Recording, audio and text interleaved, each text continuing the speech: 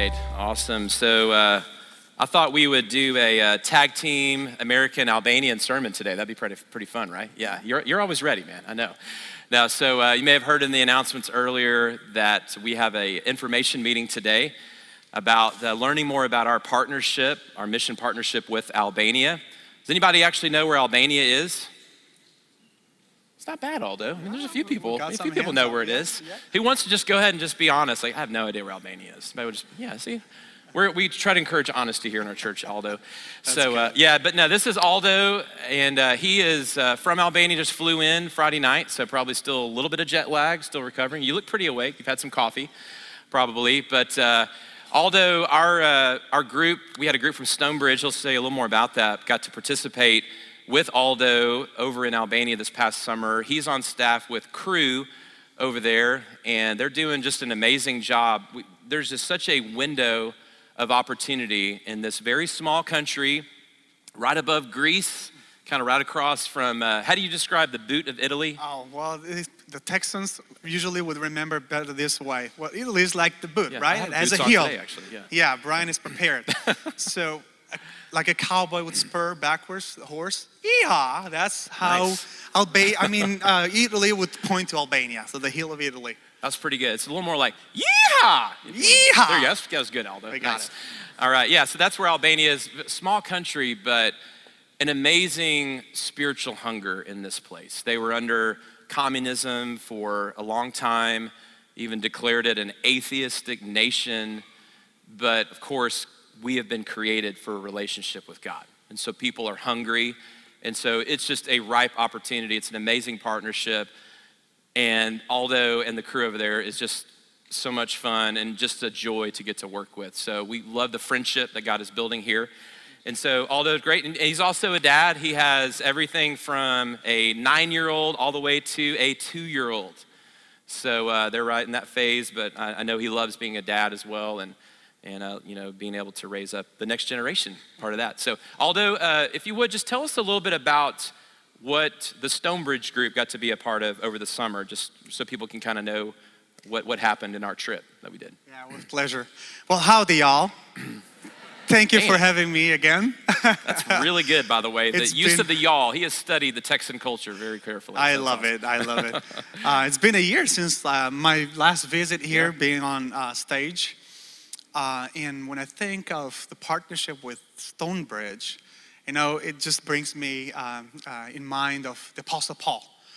He was praying and seeking to go in Galatia, in Asia Minor, to visit the churches, plant more churches.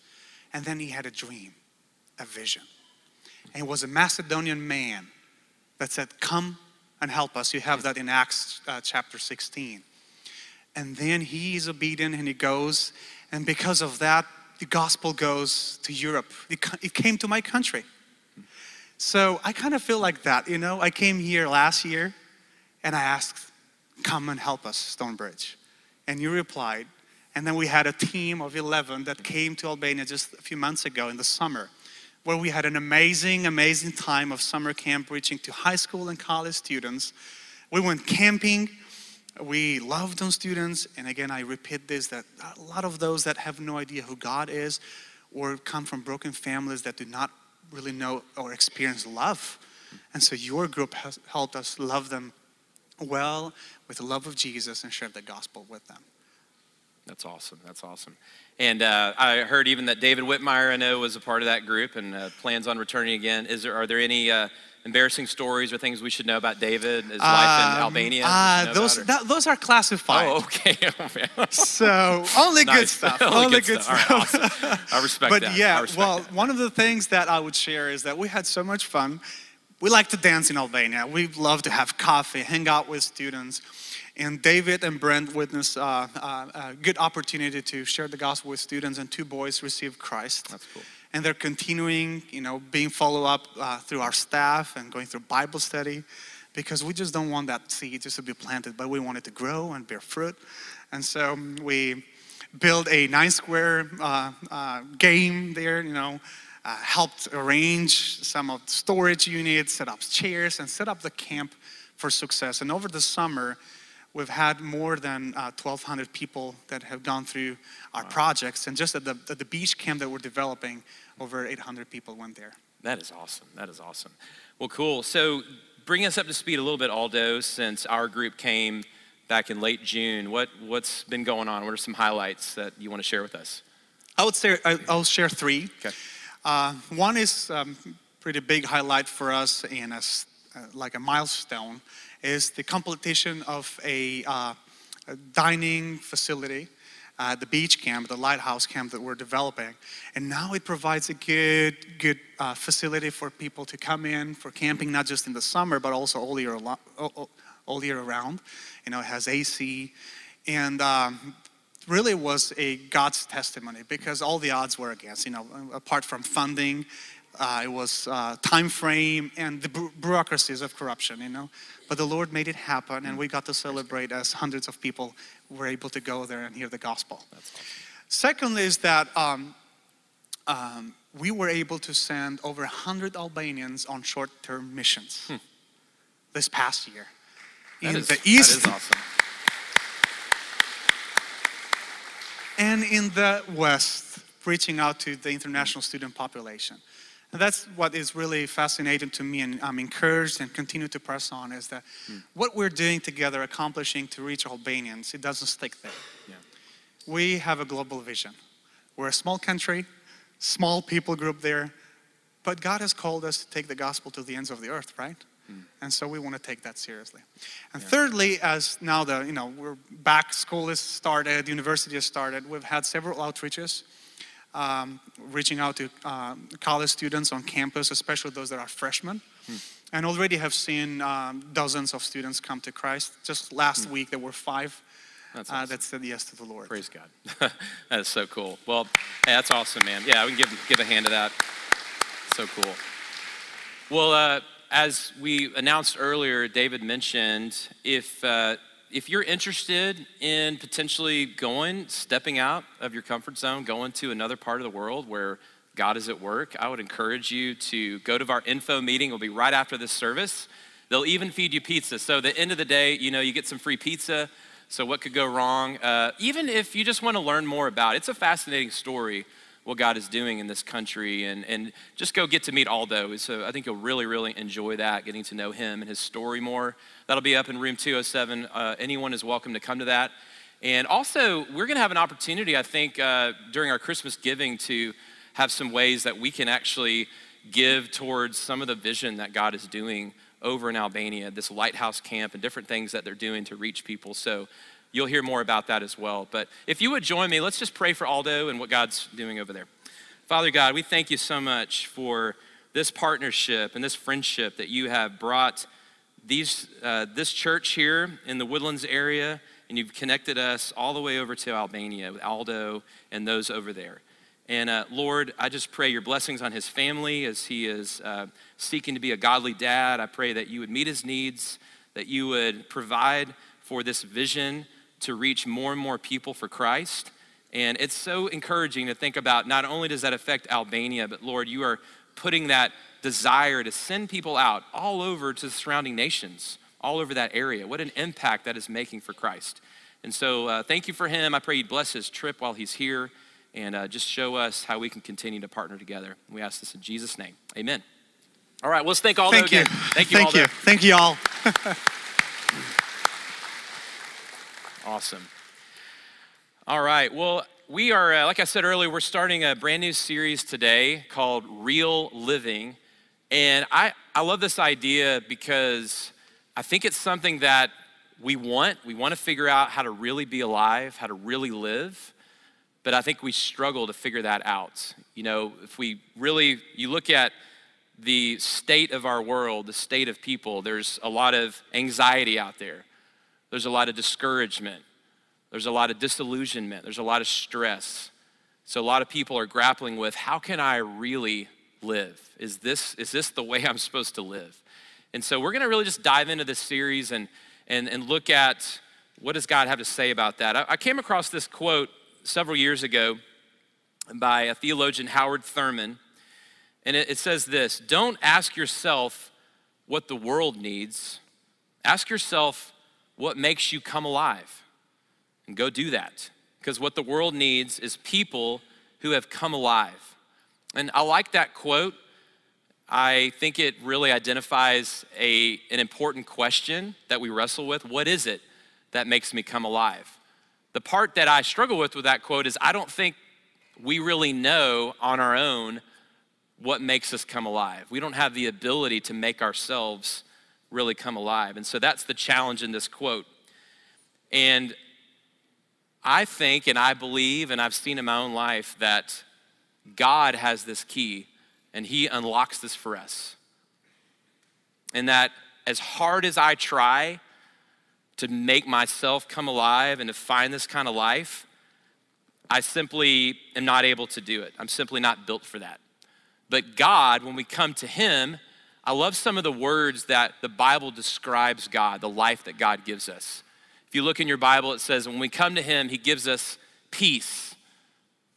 When we come to him, there's a contentment that we find in him. There's a joy that we find in him. There's a rest in him. There's a love that's found in him. To me, that's a great description of life, what it is to be alive. And so we want to look at, what is it? How do we tap into this life that God wants to give us? So we're gonna, just like good preachers do, we're gonna do an acrostic with the word real, R-E-A-L, and today we're gonna look at the first letter R. And we're gonna let the R is gonna stand for reject. And meaning there are some things that if we wanna really live, we have to learn to reject some things. We have to learn how to say no to some things if we wanna experience the life God wants to give us. Now, the word no is a really simple word. Let's just see if, on three, I'm gonna count to three. Let's just see if we can say the word no together, okay? Let's just see if we can do that, okay? Ready? 1, 2, 3, no. Y'all give yourselves a hand. That was awesome. Y'all have the ability to say no. That is beautiful. We're gonna talk about how we wanna use that word today a little bit, that this is actually a pretty important word for us to look at. So Jesus in the Sermon on the Mount, Matthew 5:37, he said, but let your yes be yes, and your no, no. For whatever is more than these is from the evil one.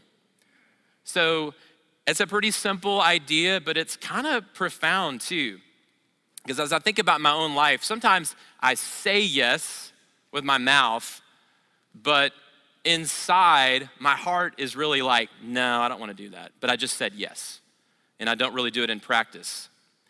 I really need to learn how to use this tool, this weapon that God gave me. This word no is important.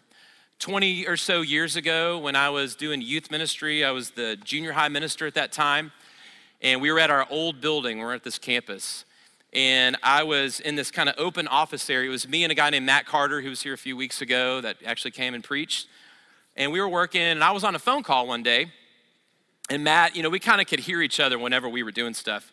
And so Matt was kind of listening in, and I was on this call. Somebody was trying to convince me to go do something, and it was clear that I really didn't want to go and really couldn't go. And so I'm on there, I'm like, okay, so so it's this Thursday night, okay. I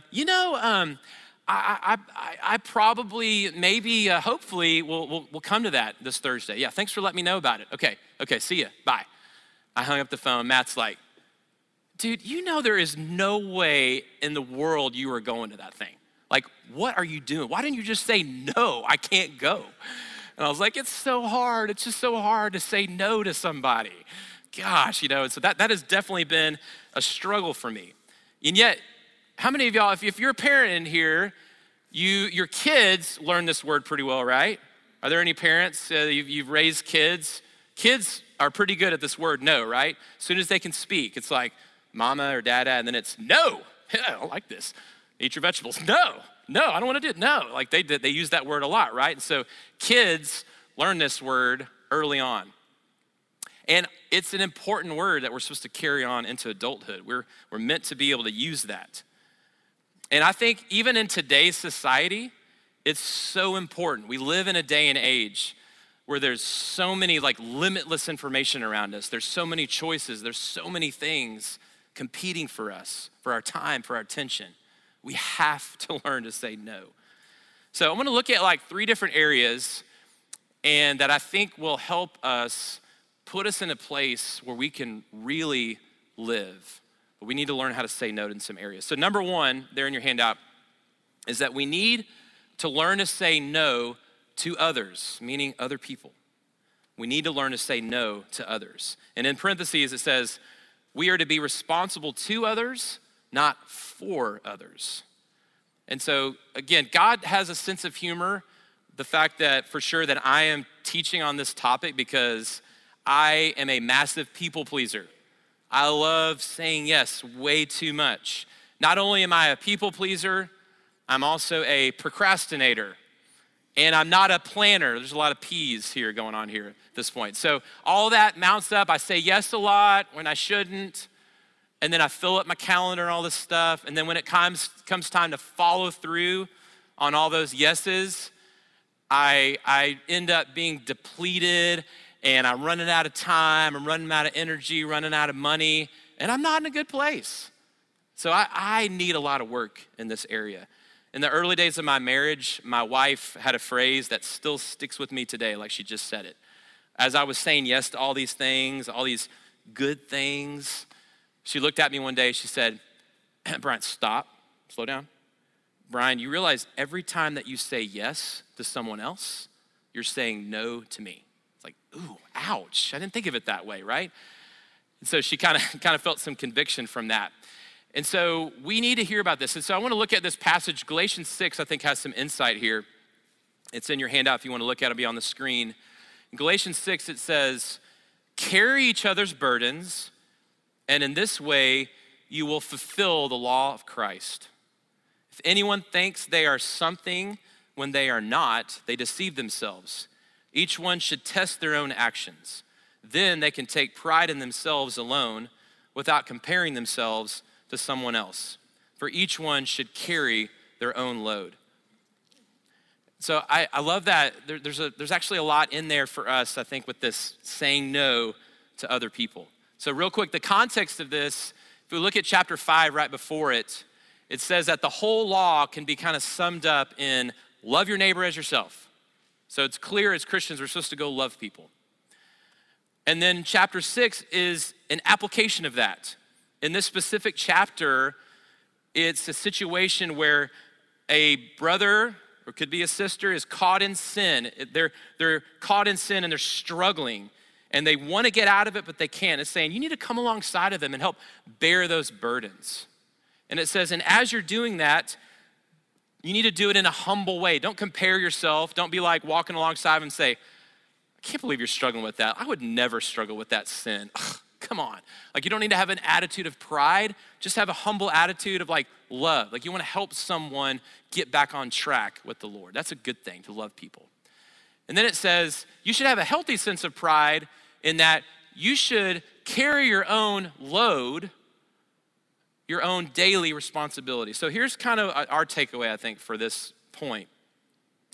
Sometimes in life there are burdens, it describes in that first verse, in verse 2. The word burden means an excessive burden, a heavy load. So there are times when someone comes to you and they have a heavy burden on them. And as a Christian, we should, if we're able to, we should try to come along and help them. There's some things that are too heavy for us to carry.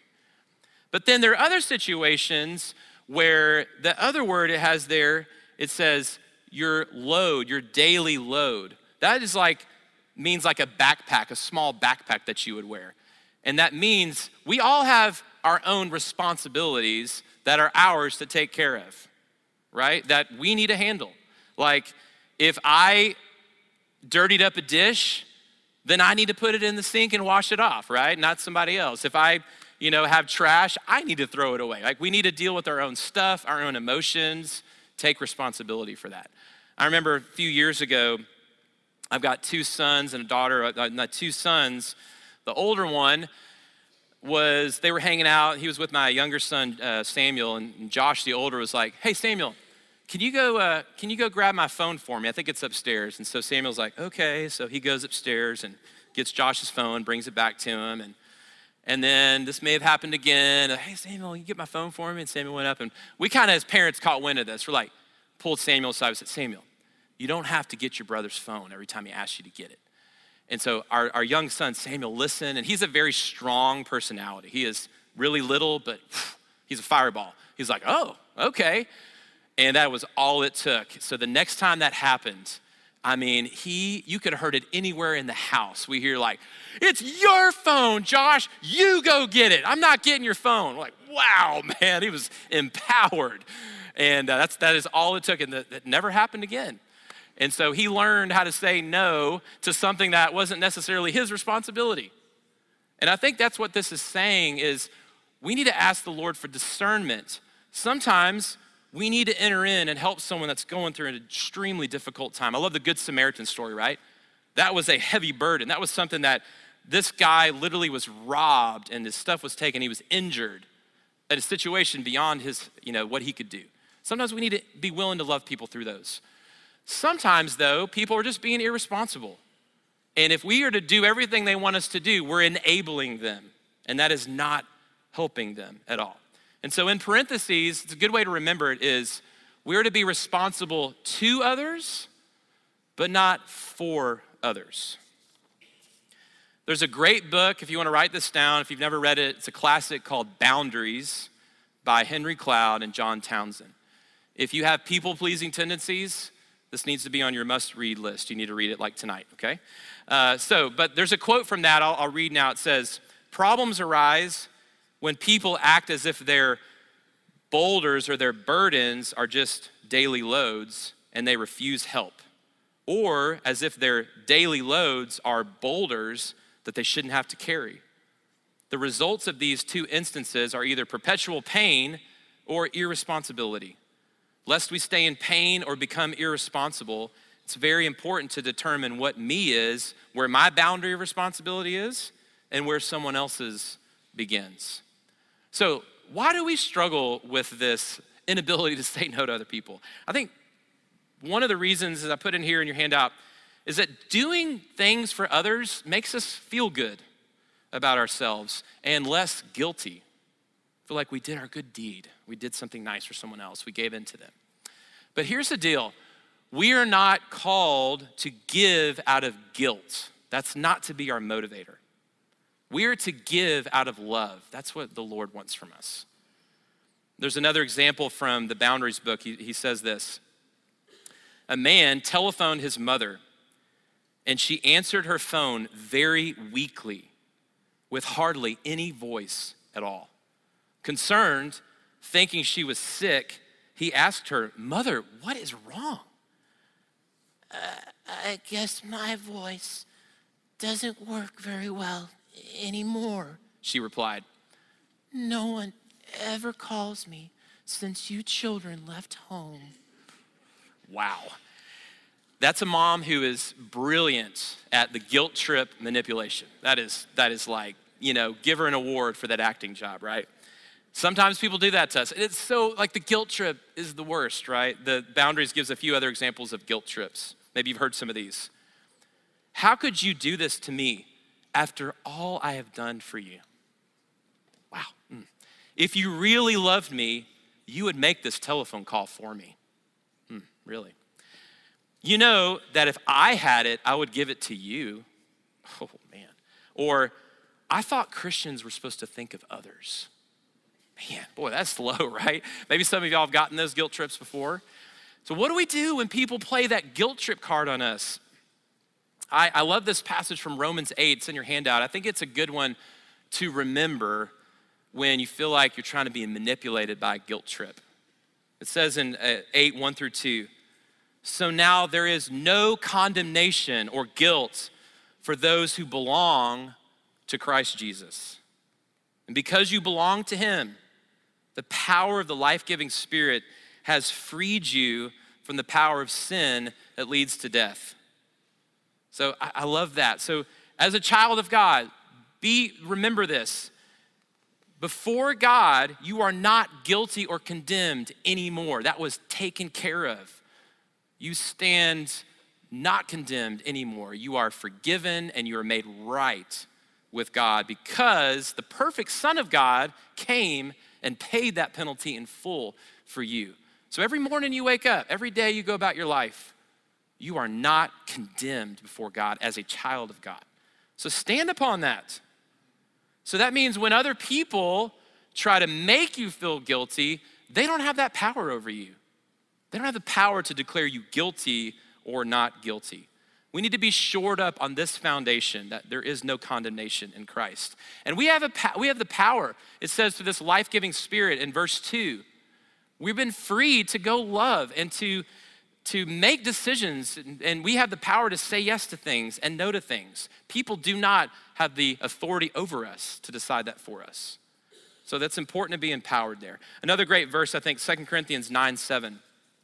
It says, each of you should give what you've decided in your heart to give, not reluctantly or under compulsion. For God loves a cheerful giver. And so this was specifically talking about, sharing money or monetary things, but also I think it applies to when you give your energy, when you give your time. God loves a cheerful giver. One other little illustration from Boundaries says this: Stan was confused. He read in the Bible and was taught in church that it was more blessed to give than to receive. But he found that this often was not true. He frequently felt unappreciated for all he was doing. He wished people would have more consideration for his time and energy. Yet whenever someone wanted something from him, he would do it. He thought this was loving, and he wanted to be a loving person. Finally, when the fatigue grew into depression, he came to see me. When asked what was wrong, Stan replied that he was loving too much. How can you love too much? I asked. I've never heard of such a thing. It's very simple, replied Stan. I do far more for people than I should, and that makes me very depressed. I'm not quite sure what you're doing, I said, but it certainly isn't love. The Bible says that true love leads to a blessed state and a state of cheer. Love brings happiness, not depression. If your loving is depressing you, it's probably not love. So we need to learn to say no to things or people that we have decided not to give to, and that's perfectly okay. God wants us to be a cheerful giver, not someone who's being coerced or guilt-tripped or manipulated into other people's desire to control us. God says, be a cheerful giver. So what happens when we don't say no to others? If we have no restraint here. I think not saying no to the agendas and wishes of others will lead to stress and feeling burned out. And that is not the real life that God has for you and me. All right, number two, no that we need to learn, I think, is we need to learn to say no to yourself. Learn to say no to yourself. 1 Timothy 4:7-8 says, have nothing to do with godless myths and old wives' tales. Rather, train yourself to be godly. For physical training is of some value, but godliness has value for all things, holding promise for both the present life and the life to come. I think this is an interesting piece of advice because we kind of think this was 2,000 years ago. And Paul takes the time to warn Timothy, there's a lot of distractions in your world. This is pre-electricity, pre-internet. Like, gosh, what do you have to do, right? He's saying there's godless myths and there's old wives' tales circulating around. You got to discipline yourself, Timothy. Don't give in to that. You got to say no to some of that stuff. You got to focus your attention. Train yourself for godliness. And think about our world today, right? How many more distractions do we have today, right? We all have supercomputers in our pockets right now that can lead us into limitless rabbit trails, old wives' tales, TikTok tales, YouTube shorts, conspiracy theories, Amazon deals, Pinterest, so many things, right, that can just take away all our time, all of our attention. And it could be just wasted away. For most of us, if we're honest, we fail to say no to ourselves, meaning that we have failed to put limits on things like our phone, TV, etc. And I think it's robbing us of the real life that God has for us. So why do we struggle with this one? I think, again, it's the limitless distractions that we have in our world today. And these dopamine triggers at our fingertips. Dopamine is kind of that pleasure center of our brain. These things are cleverly designed to stimulate our brain. We have to that's why we get notifications and all these things. It's like, oh, it's rewarding to our brain to get those things. There's a quote from John Mark Comer's book, The Ruthless Elimination of Hurry, that I really, really love on this topic. It says this: what are you giving your attention to? Because what you give your attention to is the person that you become. Put another way, the mind is the portal to the soul. What you fill your mind with will shape the trajectory of your character. In the end, your life is no more than the sum of what you gave your attention to. Kind of scary. That bodes well for those apprentices of Jesus who give the bulk of their attention to him and to all that is good, beautiful, and true in his world. But not for those who give their attention to the 24/7 news cycle of outrage and anxiety and emotion-charged drama, or the nonstop feed of celebrity gossip, titillation, and cultural drivel. As if we give it in the first place. Much of it is stolen by a clever algorithm out to monetize our precious attention. But again, we become what we give our attention to, for better or for worse. It's pretty convicting for me. Attention is that commodity that the world wants more than anything, because they realize that's who we become. When they can get our attention, they have us.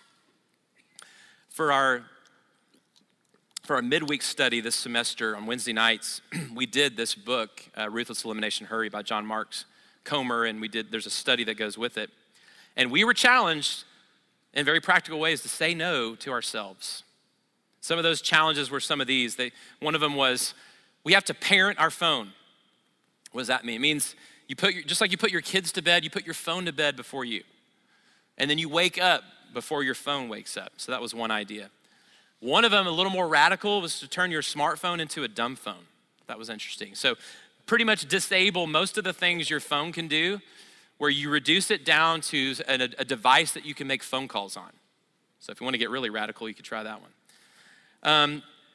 And then it goes into challenging us. Another way you might say no is to turn the noise off. Practice silence and solitude. Carve out times where you can just be alone and quiet. Or you want to go more radical than that, have a Sabbath day, maybe an afternoon, start there, where you can just get out in God's creation. You can just be still. You can enjoy a good meal. You can enjoy time with family or friends and just being in God's presence. I think these are disciplines, and Paul says we have to discipline ourselves, Timothy. You have to train yourself for godliness. We are meant to put limits on the things we could do. We have to say no to these distractions. There's another verse in there. It's kind of like part of a prayer, really, in Proverbs 30, verse 8. It says, keep falsehood and lies far from me. Give me neither poverty nor riches, but give me only my daily bread. I love that because this is a prayer of just saying, God, you know what I need. God, give me nothing more and nothing less. It reminds me that God is my designer. He is my creator. He knows how my body works. He knows how my brain works. I don't know. He knows that I need a certain amount of hours of sleep, or else if I try to take shortcuts, that it's going to come back and bite me. God has built us with limits. We are weak creatures, and he is our designer. And so I think some of this saying no to yourself means, look, you aren't meant to be your own God. You're not meant to write your own rules. Like, you need limits. And God is the one that knows us better than anyone else. So put some limits on yourself. Carve out space for God. Learn to say no to your indulgences and all these distractions. And what happens if we don't say no to ourselves? I think that if we not saying no to ourselves leads to a life of wasted potential. I think that's a sad thing, to waste your life, waste your time. Because I think life is a really precious gift and we can easily take it for granted. So learn to say no to yourselves, to put yourself in a better place to give your attention to God. And then number 3 is learn to say no to the world's version of life. If we go all the way back to the first story, it's amazing how much is packed in there, right? Adam and Eve. There was this lie from the serpent that is still this pull to all of us, all humanity. And the lie is that there is real life. There is life outside of a relationship with God. You're missing out on an Adam and Eve.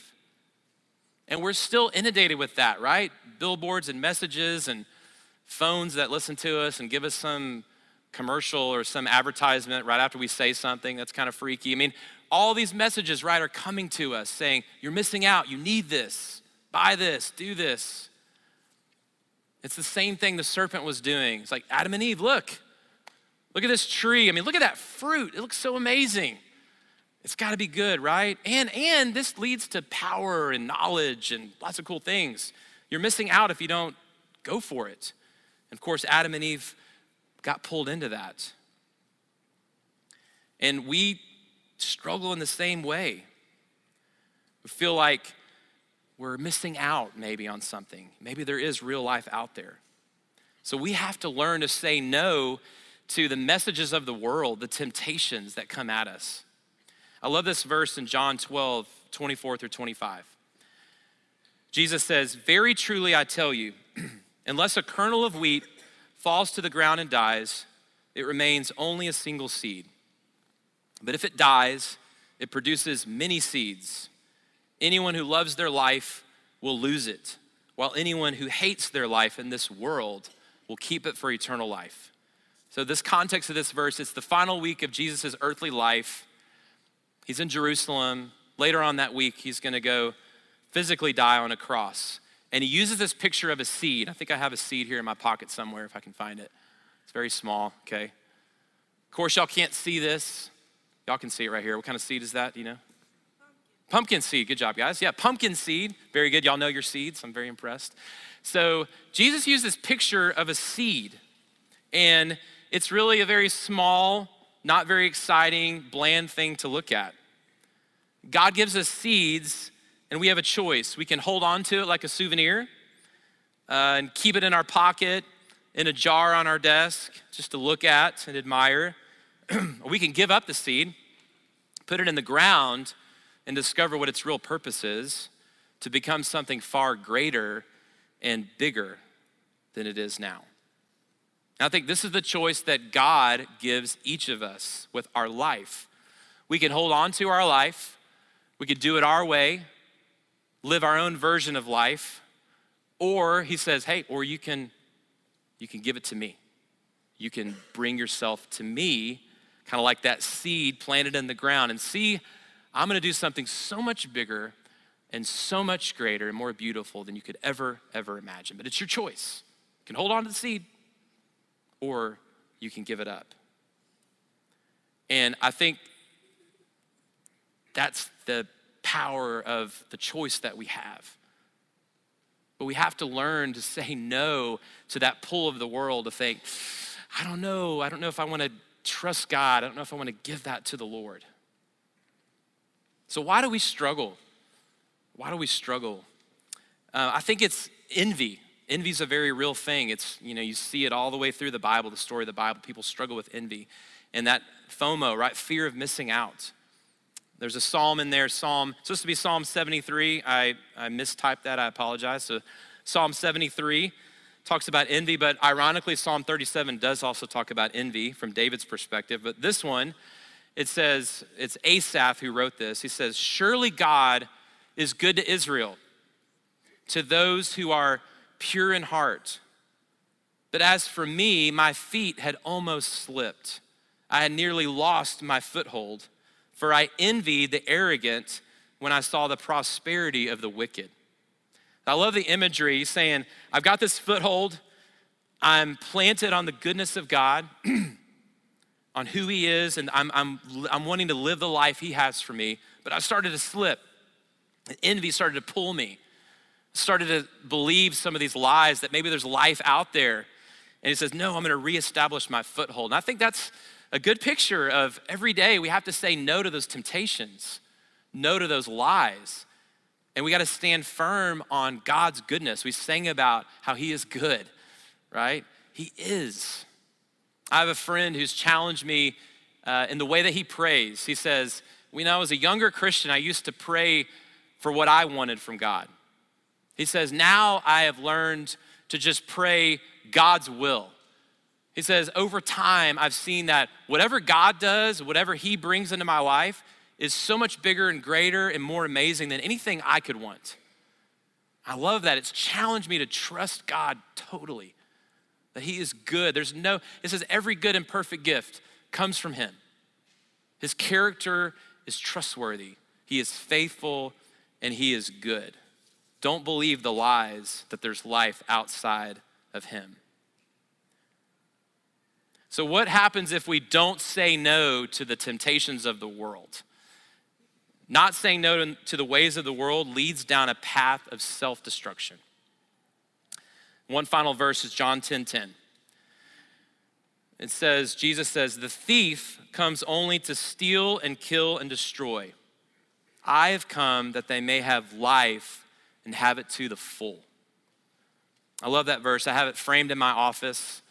It serves as a constant reminder to me to say no to the temptations of the ruler of this world, the thief, the devil, and to say yes to Jesus.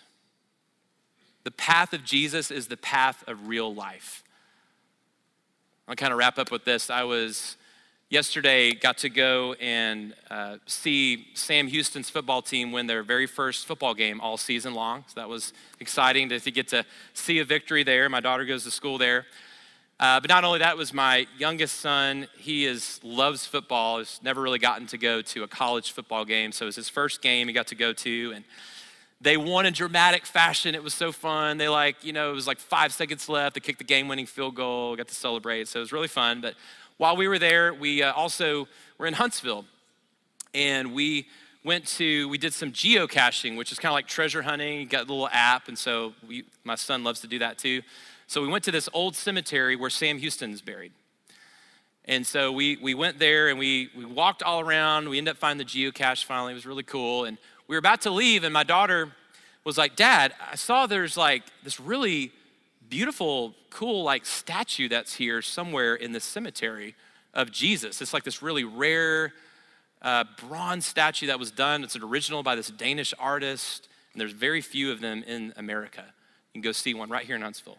I was like, oh, that sounds cool. And so my daughter and I just start running all over the cemetery, trying to find this thing. And just couldn't find it. I even pulled out my phone. There's a thing called a compass. I was getting in touch with my Boy Scout days again. And I was like, maybe it's over this way. And that we couldn't find it. And we're about to give up. And finally, we found this they call it a sanctuary in the woods there. And there's this little path. And sure enough, there's this incredible statue of Jesus. This bronze statue, his hands are up, and you see this message of peace I leave with you, and it talks about let not your heart be troubled, just some references from some of the things he said. And it was just a cool picture to me as I was reflecting on that. I was thinking about where Jesus says, look, the road is wide that the world is on, and it leads to destruction. This world and all the things and all the messages and all these things, it's wide. There is another road that's narrow, but it's open to anybody who wants to come. That's the road, the pathway that leads to Jesus. And the thing is, that pathway, if you're willing to walk it, you will discover what you were created for. It was such a place of peace and that reminder of when we take that road to Jesus, when we give him our life, we find real life in him. And so I just kind of leave you with that. And today we're going to celebrate the Lord's Supper. If you have your little cup here and the cracker, you can grab that now. But as we think about this, as we set this up today, Jesus had to say no as well. I think about when he was tempted by the devil. Right at the very beginning of his ministry, The Holy Spirit leads him into the wilderness where he's fasting for 40 days, and the devil comes at him with this alternative route. He's like, hey, you can have all the kingdoms of the world, you can do this, you can get out of the cross, you could do it my way. Here's another version of life. Doesn't that sound great? And Jesus very firmly quoted from the Word of God and said, no, I'm not gonna do that. And Jesus committed all the way. He lived a perfect life, followed the Father's will, and he was that seed. His life went into the ground. He was buried. He died for us so that God brought forth this entire new reality for us. Like so much bigger and greater, we can't even describe it. That God made a way for us to be made right with him. It changed our whole eternity. It changed our destinies. Even our life here on earth is completely changed. This gospel, this good news is affecting, it has ramifications on our personal lives, on our relationships, on systems, on governments. It's the greatest thing that's ever happened because he followed through. And so today, as we celebrate communion, we do this once a month so that we can remember what he's done for us. Give our attention to that, right? We give our attention to a lot of things, but it's good as a church to give our attention to what Jesus has done for us. And so the night before he would go to the cross, he gathered in the upper room with his disciples. They had no clue really still what was going on. And they were having this Passover meal. They had followed him for 3 years now. And Jesus held up the bread and he broke the bread and gave it a whole new meaning. He said, look, this bread is my body, which is gonna be broken for you. And he says, take and eat this in remembrance of me. And then he held up the cup and again gave it a whole new meaning. He says, look, this is my blood, which is gonna be shed for you. This is the blood of a new covenant. God is doing something brand new to change everything. I'm doing this for you. He said, if you do this, there's forgiveness of sins. That we become part of the family of God and we have fellowship with him through this new covenant. He said, take and drink. Well, let's pray. Lord God, thank you so much for what you've done for us. That Jesus, you came and nothing would stop you. You had to say no to a lot of things. You had to say no to a lot of shortcuts and the easy way. But you went all the way to the cross and you faced death. You drank the cup of God's wrath for us when we didn't deserve it. I mean, I think about your word says that even while we were enemies, while we were still sinners, you died for us. Even when people were yelling at the cross, take yourself down, and all these insults, you just kept saying, Father, forgive them for they know not what they do. There's no one in this world that has loved us like that has done that for us. May we not give our attention to anyone else, but you. You are worthy of us and our attention, Lord. And maybe you're here today and you're looking for real life, maybe. You're trying to figure it out and it's not worked so far. You can enter into the life of Jesus. In some ways, it's very simple and yet it's profound. It's simple in the fact that he has done it for you. It is a gift. You can't ever earn it. You just simply say, Jesus, I want to give you my life. I turn from my old way of living, from all my mistakes and my sin. I give it to you. I put my trust fully in you. Be my Savior. I believe you died and you rose again. Make me into the person that you want me to be, and he will forever change you. And your life will never be the same. Your eternity will never be the same. So if that's you, maybe today is the day that you do that. We ask all this in Jesus' name.